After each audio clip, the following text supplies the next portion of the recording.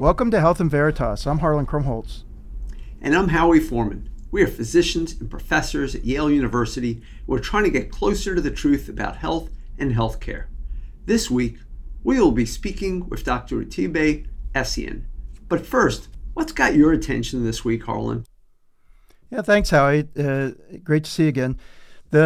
This week, I wanted to just make a note of this preprint that came out this week. Of course, preprints are articles that have been written, being submitted often to journals, but in the period of time when they're being reviewed, are being posted publicly so that people can see them and understand the progress of science. And this is on medRxiv, and as you know, it's a preprint server that I co-founded with Joe Ross and others. And, I think it's helped speed science for discussion. And today, a group called the Active Six posted an NIH trial on a drug, fluvoxamine, that is a drug that's been used for obsessive compulsive disorder, but found its way into discussions about the treatment of COVID. And I bring this up because this is why we do the research. In the midst of a pandemic, but actually in everyday medicine, people are coming in and said, I've heard this works, I've heard that works. People want to try all sorts of different things. You have me already so interested in this because I remember about a year and a half ago, Florida was touting this. Oh my gosh, yeah. And it just came out of nowhere. I mean, people just start saying, we should take this. People may have heard about SSRI inhibitors. SSRIs are inhibitors of the serotonin reuptake. The I is actually an inhibitor. And these have been approved for a wide variety of mental health problems. And like I said, this one for the treatment of obsessive compulsive disorder and a few psychiatric conditions, including social anxiety and depression. But, somebody started digging in and saying, wow, this activates a certain receptor, which may decrease inflammation, and maybe it down-regulates the expression of inflammatory genes. That's a whole bunch of language just to say that maybe there's something here that modulates our defense system that might be useful in patients who are acutely ill with COVID-19. And then so there were a whole bunch of activity and, like you said, proclamations. And then there were some smaller studies outside the United States that were, maybe trying to, look at this and to make some determination and even found some promising data. But this NIH study was rigorous and relatively rapid. It was a decentralized study. So it's one of these studies where people didn't need to come into the hospital, but they enrolled, were screened, and sent the medications to take once they tested positive. And then, they went and saw what happens. And in the end, they had about almost 1,300 people that were 30 years and older with confirmed COVID-19 who were having two or more symptoms of the acute infection and within 7 days. They wanted to treat them relatively rapidly. So within a week, they were randomized to receive fluvoxamine, 50 milligrams, or placebo twice a day for 10 days. And what they wanted to see was what was the time to sustained recovery.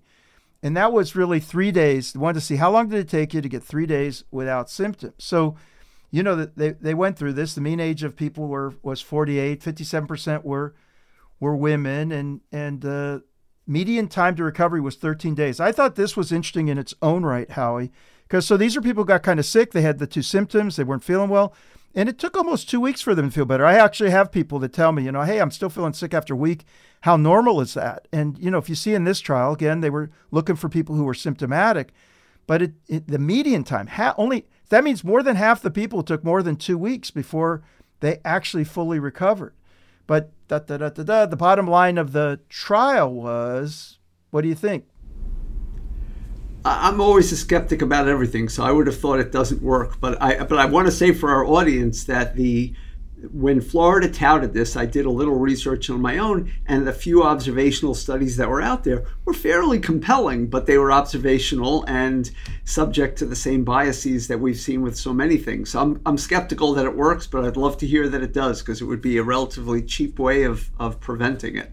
It would be a good and cheap way, and hallelujah if it would have worked. But the median time to recover was 13 days in the placebo group and 12 days in the fluvoxamine group, and that was close enough, given the uncertainty around those estimates, to say really no evidence of benefit that didn't work here. So, another touted drug. Lots of people have heard about hydroxychloroquine and, the whole range of other kinds of things that people were ivermectin, other things, but in this case, this one also got a lot of attention early on, and a lot of people took it, but that no real evidence in this trial of benefit. So kudos to the team. Was run out of Duke and had lots of people from lots of different highfalutin institutions, and funded by the NIH.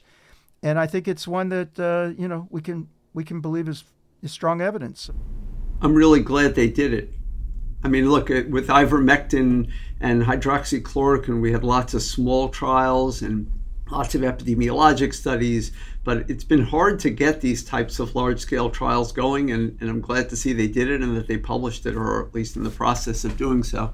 And I think we're learning how to be more rapid cycle about these trials. There's a lot of pressure to think, how can we be agile and quick and efficient? And I think we're making some progress in that way. We got a long way to go still, but I'm optimistic too, and I'm happy that they did it. So, okay, Howie, let's get on to our guest. I'm delighted to welcome Dr. Utibe Essien to the podcast. He is an assistant professor of medicine at the University of Pittsburgh and a researcher at the Center for Health Equity Research and Promotion of the VA Pittsburgh healthcare system. Dr. Essien's research focuses on racial and ethnic disparities in healthcare, specifically studying the disparities in novel medications focusing on treatments in cardiovascular diseases. He is passionate about health equity and diversity, serving as the director of the University of Pittsburgh's Career, Education, and Enhancement for Healthcare Research Diversity, CEED, Medical Student Scholars Program. He holds many awards, including being recognized in the 30 Leaders Under 40, Transforming Healthcare from Business Insider in 2020, and the Association of American Medical Colleges Herbert W. Nickens Award in 2021. He received his medical degree from the Albert Einstein College of Medicine and has a Master of Public Health from Harvard School of Public Health. He completed his residency in internal medicine at the Mass General Hospital and Harvard Medical School. So first, welcome to the Health in Veritas podcast. You coined the term pharmacoequity, and that was to mean, I'm paraphrasing a tiny bit, all patients, regardless of race, class, or availability of resources, should have access to the highest quality evidence-based medical therapy indicated for their condition. But this is not where we are now. Your research into atrial fibrillation has demonstrated vastly different treatment based on race in a population treated in the VA healthcare system. Can you tell us a little bit about how this study was carried out and why it is so important to this area? Yeah, well, first of all, thank you so much, Howie and Harlan, for having me. I'm really excited to be joining you all. Yes, pharmacoequity is really the focus of my work. It has been for last 9 years or so since I was a med student, starting down the health equity pathway. And like you alluded to, the condition that kind of decided to plant my flag in as a general internist was atrial fibrillation. Just experiences from patients in clinic as well as in the hospital who were really having a tough time on at that point, when I was in my training, the kind of traditional standard of care medication is warfarin for preventing strokes in that condition. And so atrial fibrillation, for folks who are not as familiar, is an irregular heart rhythm. It can cause strokes, which is the most common kind of negative complication of that condition. And also just has your heart feeling fluttered and funny. And so to prevent strokes, we have a class of medications called blood thinners. And warfarin or Coumadin, you may have heard of it referred to as kind of the old school traditional therapy. But right as I was coming into residency, there's a new class of medication available called direct oral anticoagulants. I'll call them DOACs during our conversation today. And those medications have really kind of changed the game in helping to prevent strokes. They're easier to use, they're more effective, but they're super expensive. And so over the last several years, including in our VA study that you alluded to, Howie, I've really tried to understand why and what are some of the drivers of disparities in the use of those medications to really hopefully try and fix disparities in outcomes in patients with atrial fibrillation, which sadly we see that Black patients, for example, have about a 2 times higher risk of stroke and 2 times higher risk of death if they're diagnosed with atrial fibrillation. And so in our VA research study, which I'll share a little bit more on, we found that Black patients were about 15% less likely to get the newer blood thinner medications, those DOAC drugs that I referred to earlier. But this is way beyond the VA. We saw that finding in a registry that we conducted back in 2018, where the difference in a national US-based study was 25%. We also found it in 2020 in a Medicare study, where, again, similarly around 25%. And we have a new study hot off the presses coming out next week that sadly shows really similar findings. So we have a lot of work to do. As you alluded to, pharmacoequity is not a goal that we've achieved and succeeded at. And I'm excited to keep exploring this question with my colleagues here.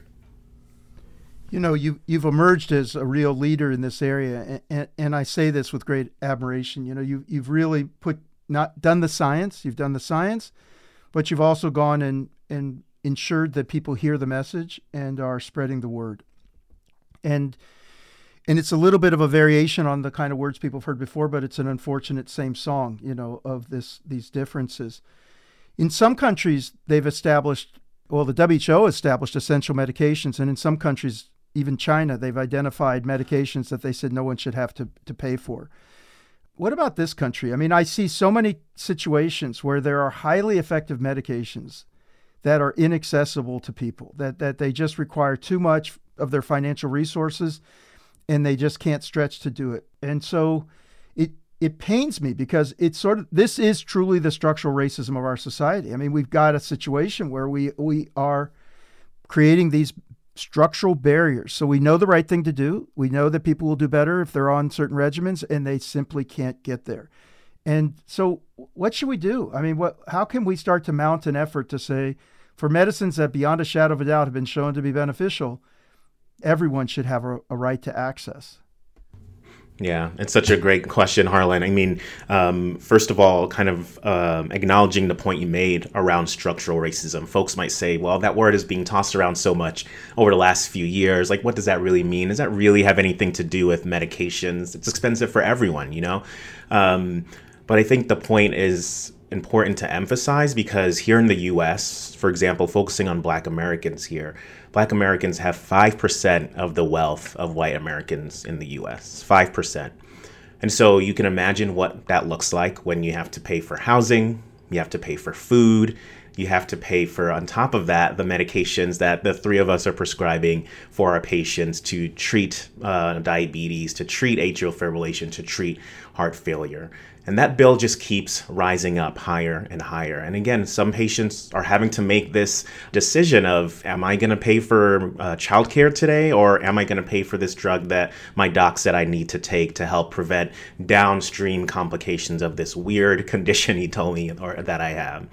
And so unless we really acknowledge, deal with, fix this fact that medications are just incredibly too expensive for our patients, we're really not going to be able to address broadly health equity, which is something, as you alluded to, Howie, I'm really passionate about. So I do want to emphasize that structural racism point.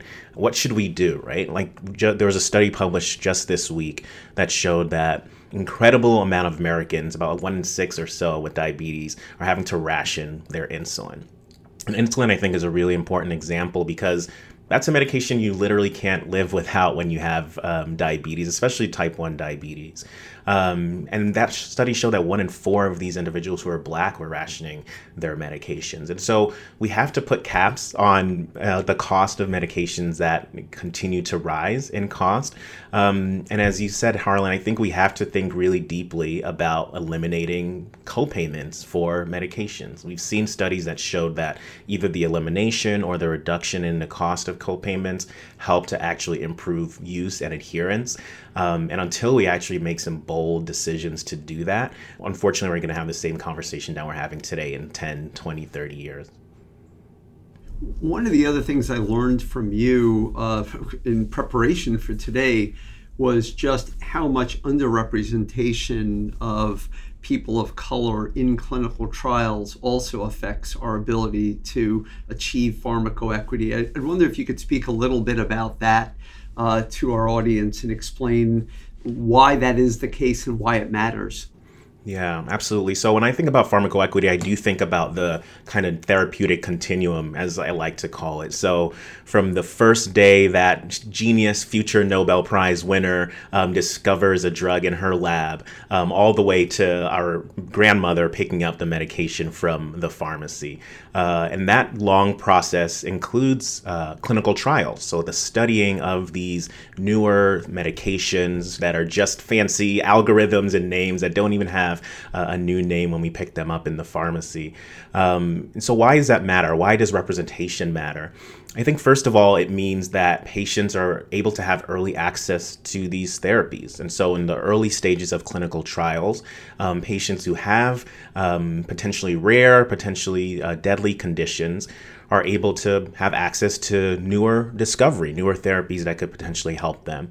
And the more and more patients have access to those therapies, the more they can tell their community members, their family members, their friends about the drugs that are available. And I think have more trust in the science. The phrase that we've heard used so often over the last 2 years, trust the science. Hard to trust it when you've never even heard of something until it comes out to you in the pharmacy. So I think that's one point. The second is that a lot of our history here in the U.S. has been based on experimentation around science. And sadly, that experimentation has been experienced by underrepresented racial and ethnic group members. I think the more we encourage, the more we support individuals from underrepresented backgrounds to join in clinical trials and to discover along with us, the more we're going to be able to move from an experimentation model to actually working together to improve healthcare outcomes. And to be able to understand what are some of the barriers to taking complicated medications, whether it's, I can't come into the office every month to get a monthly injection for XYZ medication because of the life that I lead, or, twice a day pills aren't really working for me. I actually need a once a day pill. And I think understanding some of the social challenges that our patients have and community members have with taking therapies, those are some of the things that we can start to really study in clinical trials. But if those trials are consistently patients who have money, who can take time off of jobs, who work on a Zoom call like we're on today, that it's going to be really hard to be able to have these newer therapies be adherent when our patients take them down the road. So those are a few of the themes I kind of think about around the clinical trial representation piece. Yeah, those are very important. Let me break off into another direction, and I want to get your thought about this. This gets back to this issue of structural racism, the way our society is organized. I mean, let's just say out loud, race is a social construct. I mean, it's about identifying a group of individuals based simply on their outward appearance and trying to, sort of clutch them. And the biological correlates of this are, this well. I'm just saying this out loud for the podcast are, weak if they exist at all in most people. And yet, even when we look at people who have higher incomes, so they have access to resources, there's still black-white differences in health outcomes. And now let's just say people who have more resources do better than people who have fewer resources.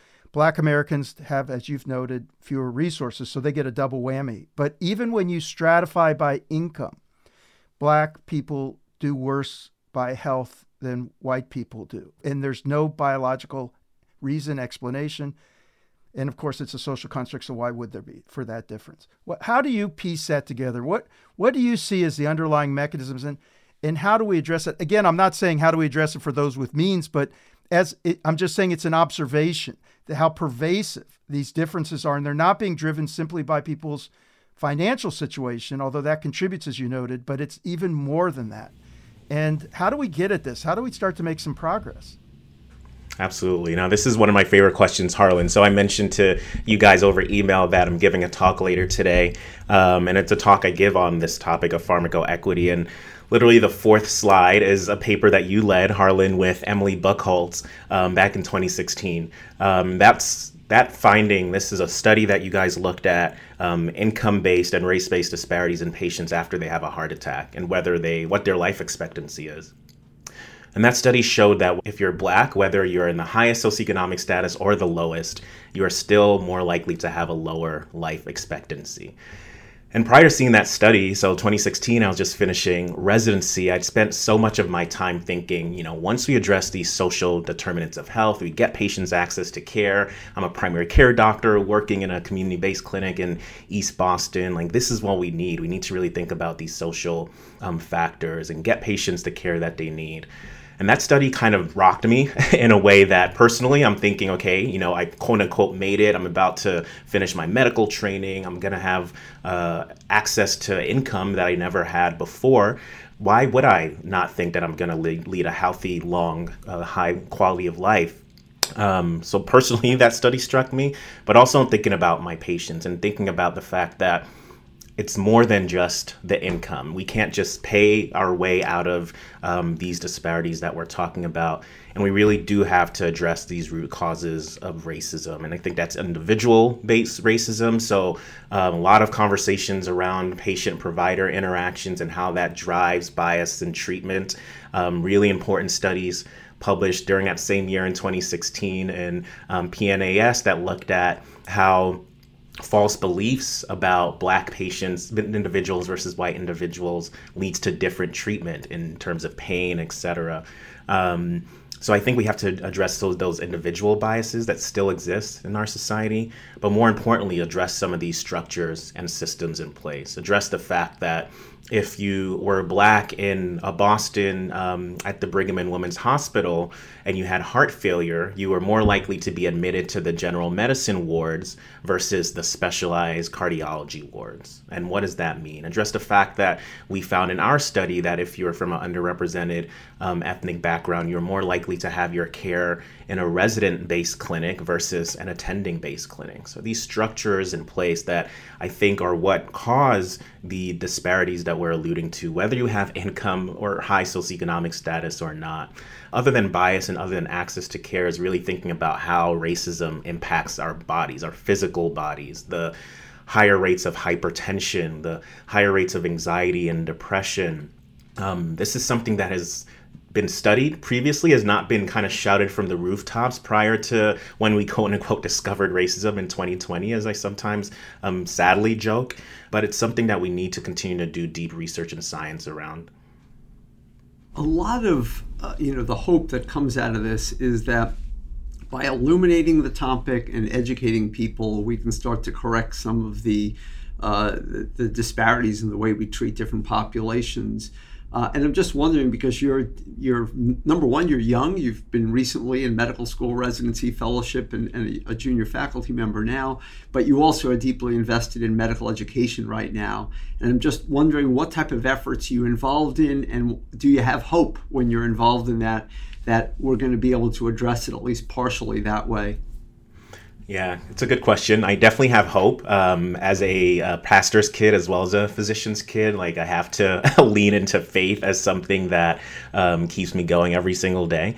Otherwise, I just feel very hopeless. And it's a lot of the conversations that we're having every day. And second, I do have a lot of faith in the future generation. I don't think that we should put all the pressure and responsibility on the next generation to turn the tide. So, for example, we have a medical education podcast called an Anti-Racism and Medicine podcast. I'll give a little plug to our other pod for those listening to this one. But it's a really wonderful series that we have, kind of highlighting some of these themes that we've brought up and really diving into the key structural barriers of racism in health. And this was started along with myself by 5 medical students who decided that enough was enough, that they weren't getting enough of that level of training in their medical school experiences. And I think that it's been really powerful to work with them, to learn from them, to see how they're pushing the narrative, and a narrative that's not just happening on podcasts, but is happening in medical school curricula. I'm here at the University of Pittsburgh, and we not only have a elective anti-racism and medicine course that I have the opportunity to teach with, along with my colleague, Dr. Skro, but we now have a second-year course that is dedicated to teaching about the impact of race and racism on health, and that is a required course that every student who goes through our institution takes. And I think we're starting to see more of that around the country.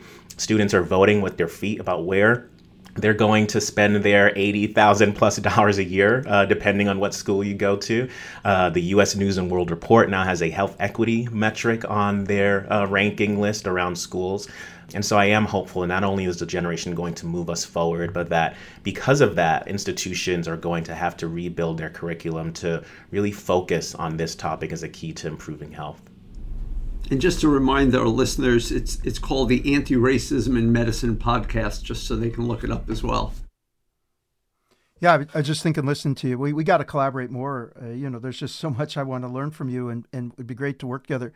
Some of the work that we've done recently has been to show that over the last 20 years, in the areas of health status, a lot of the access issues and affordability issues, there has been not an iota of progress in going against these disparities. And when you look at health status, multiple morbidities, things are getting worse. Not only is the whole population getting sicker over time, despite all our investments in healthcare, but the distance between Black and white Americans is actually growing. And the advances that we had made in mortality, there had been some narrowing in mortality, earlier in the last 2 decades, flattened and then worsened, not even counting the pandemic, which led to a great retrenchment.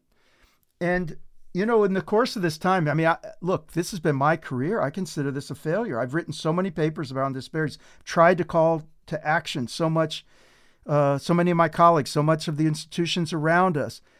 We are not making progress. Yale New Haven Hospital, Yale University in New Haven, not an iota of progress. And so, I find this sobering, and I really look to you, wonder, what do we need to do that we're not doing now? Because what we've been doing is not working. It's just not working.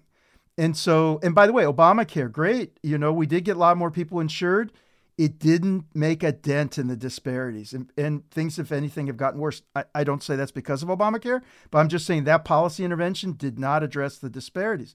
So what are your thoughts? What should we do?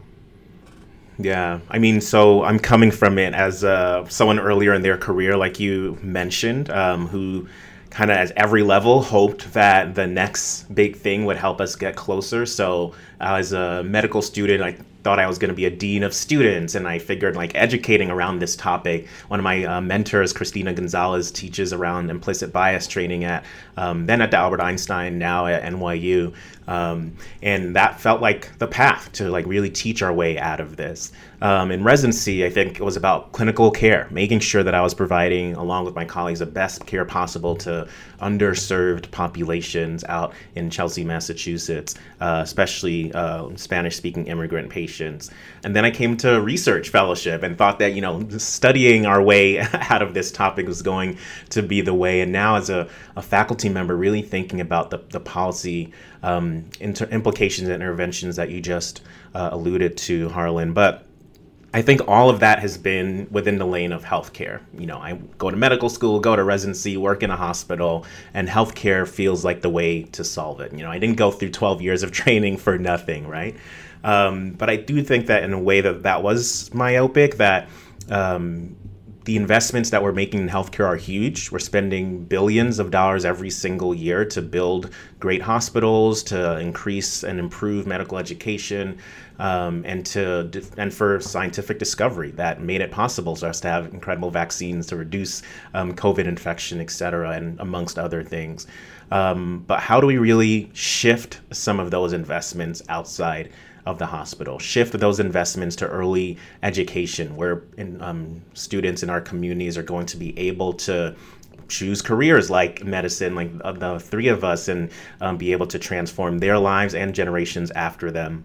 How do we build the green spaces within our neighborhoods in New Haven, in the Bronx, where I spent so much of my career training, so that people have healthier lungs, have healthier access to healthier streets where they can run on and stay fit on? And Dr. Gina South at Penn is doing a lot of work in that space as well. I firmly believe that shifting some of the resources that we have now in healthcare to outside of healthcare will help us start to create dents. But I do still think that we need to address some of the policies. And so we improved access to insurance for millions of Americans over the last decade. We didn't see a huge shift in disparities, but what else could we do? What else, how can we kind of influence, go beyond just access to insurance, but to improving actual equitable care. And I'm hopeful that this phrase, pharmacoequity, though it's not a new idea and a new theme, it's just one of the ways that we can start to fix that part of the problem. Oh, that's really great. It's really great. You're an amazing person. You're educating us, educating our listeners, and having a huge impact on the field. And it gives me a lot of optimism and hope for the future. So thanks very much for joining us on the Health in Veritas podcast. Yeah, it's great to hear you. Great to see you again. And Leah, I'm going to double down and bugging you about collaborating because I think I want to work with you more if we can. Absolutely. No, thank you both so much for the invitation. And yes, you all heard it here first. Harlan and I have a future paper coming out soon, I hope. That'd be great. Hey, thanks. So Howie, that was a great interview with Utibe. I really appreciated that and appreciate him. But let's get to you now. So what's been on your mind this week? Yeah, so I'm going to bring it right back to our guest in a way. Because we've been talking about diabetes on and off on the podcast several times, and we did so again today, and we talked about the high cost of insulin. But there's more than just therapies for diabetes. There's also the measurement of your glucose. And just to remind our listeners, diabetes is a leading cause of mortality and morbidity. Improving therapies for insulin-dependent diabetics are not the only means of impacting the disease, because accurately measuring blood glucose levels and judiciously using insulin is incredibly important because it avoids high glucose levels, which affect your long-term morbidity and mortality. It also avoids hypoglycemia, where if you go too low, it can be life-threatening. So continuous glucose monitors are an important innovation that helps with this, but studies have not always confirmed their benefit. And the New England Journal today is reporting a randomized controlled trial of one type of continuous glucose monitoring device. And the results are impressive. The study used is the Freestyle Libre device to help insulin-dependent diabetics monitor their glucose rather than forcing them to stick their fingers throughout the day. So why is this such a huge advance? First of all, because finger sticks only tell you your blood glucose at a specific moment in time. In other words, are you 150 and declining? Are you 150 and rising? Is the decline steep or flat? You don't really know. But with continuous glucose monitoring, you not only get hundreds of data points throughout the day, but you also know directionality and the rate of rise or decline. And so what this study found was not only that patients had better control of their blood glucose, but also that they avoided events where their glucose could go too low. So let me put that aside because I think that alone is a really important thing.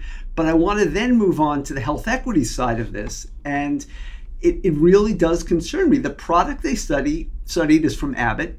It's the cheaper and less convenient of the two widely available technologies. The Dexcom is continuous blood glucose monitoring where you don't have to intermittently check it. But even with this cheaper technology, the Abbott one, the Freestyle Libre, the cost is over $100 for 14 days without insurance. So over the course of a year, that's almost $3,000. Insulin and other expenses are not even a factor in the numbers I'm giving you here, so that adds on a lot more. So there's good news out there in that if you look at the technology development in this space, there are abundant companies. I would hesitate to give you an absolute number because it's not my expertise, but I'm going to guess that there are dozens of companies that are competing to come up with cheaper and more efficient blood glucose monitors, continuous ones. And those are starting to look like they can get down to $3 a day and even less than that. But it comes back to the same issue that Utibe mentioned, which is even if you cap insulin, which is what we're begging for at $35 a month, that's still a lot of money for individuals. And if we were to cap, even if we were to cap continuous glucose monitoring at another $35 a month, that's starting to add up. That's already almost $1,000 a year with insurance, even if you have insurance. So again, in the same way that he's looking at pharmacoequity, I think this is another area of pharmacoequity that we're going to be delving into in the future. And I'm hoping to see that technology helps us on this front by driving the price down on its own. Well, I'm really glad that you brought this up. I mean, first of all, these devices, I don't know if you've had a chance to use them. I don't have diabetes, but I've been able to test them out because, of course, my interest in digital health and so forth. And they are amazing. I mean, they provide you really interesting and actionable information if you got diabetes. For people without diabetes, you can really see the effect of different meals or diets. You kind of follow it. We have yet to figure out whether all this data actually can help you make better decisions outside of diabetes. This trial is showing you that you can, within the context of diabetes, actually produce better outcomes. And that's wonderful. I mean, we're in the midst of a life sciences revolution. We're in the midst of a data science and technology revolution. And yet we are, we've already got these massive disparities. And I just am really appreciative of your point. We've got to be thinking hard about how, we can be sure that this isn't going to separate further, people who can and cannot afford, and people who do and do not have access to these innovations. And how about cancer therapies that cost hundreds of thousands of dollars? I mean, there's or more, as we know, Essien was in our city for a long time as its central headquarters, now just has an office. And, they were charging $750,000 for their medication. These things are, they what people would dream about, what they would make in a decade, some people, and so we've got to solve this. We've got to solve this. And I think there's nothing short of it's got to be around how we're going to provide universal access for highly effective treatments and really take this on head on. But thanks so much for bringing that up. You've been listening to Health in Veritas with Harlan Krumholtz and Howie Foreman. So how did we do? To give us your feedback or to keep the conversation going, you can find us on Twitter. I'm at HMKYALE, that's HMK Yale. And I'm at the Howie, that's at THEHOWIE. You can also email us at health.veritas@yale.edu. Aside from Twitter and our podcast, I am fortunate to be the faculty director of the healthcare track and founder of the MBA for Executives program at the Yale School of Management. Feel free to reach out via email for more information on our innovative programs, or you can check out our website at som.yale.edu/EMBA. Some people wonder if we do this fresh every week or whether or not this is just a boilerplate recording that we just stick in every week. Hey, this is fresh. This is real. We do this every week. Health in Veritas is better. And we're getting better. And well, just to prove it to you, the Yankees won the 5th game against the Cleveland Guardians. Just so people know. Thank goodness that this is real. We do this every week. Health in Veritas is produced with the Yale School of Management. Thanks to our researcher Jenny Tan and to our producer Miranda Schaefer, who are terrific. Talk to you soon, Howie. Thanks very much, Harlan. Talk to you soon.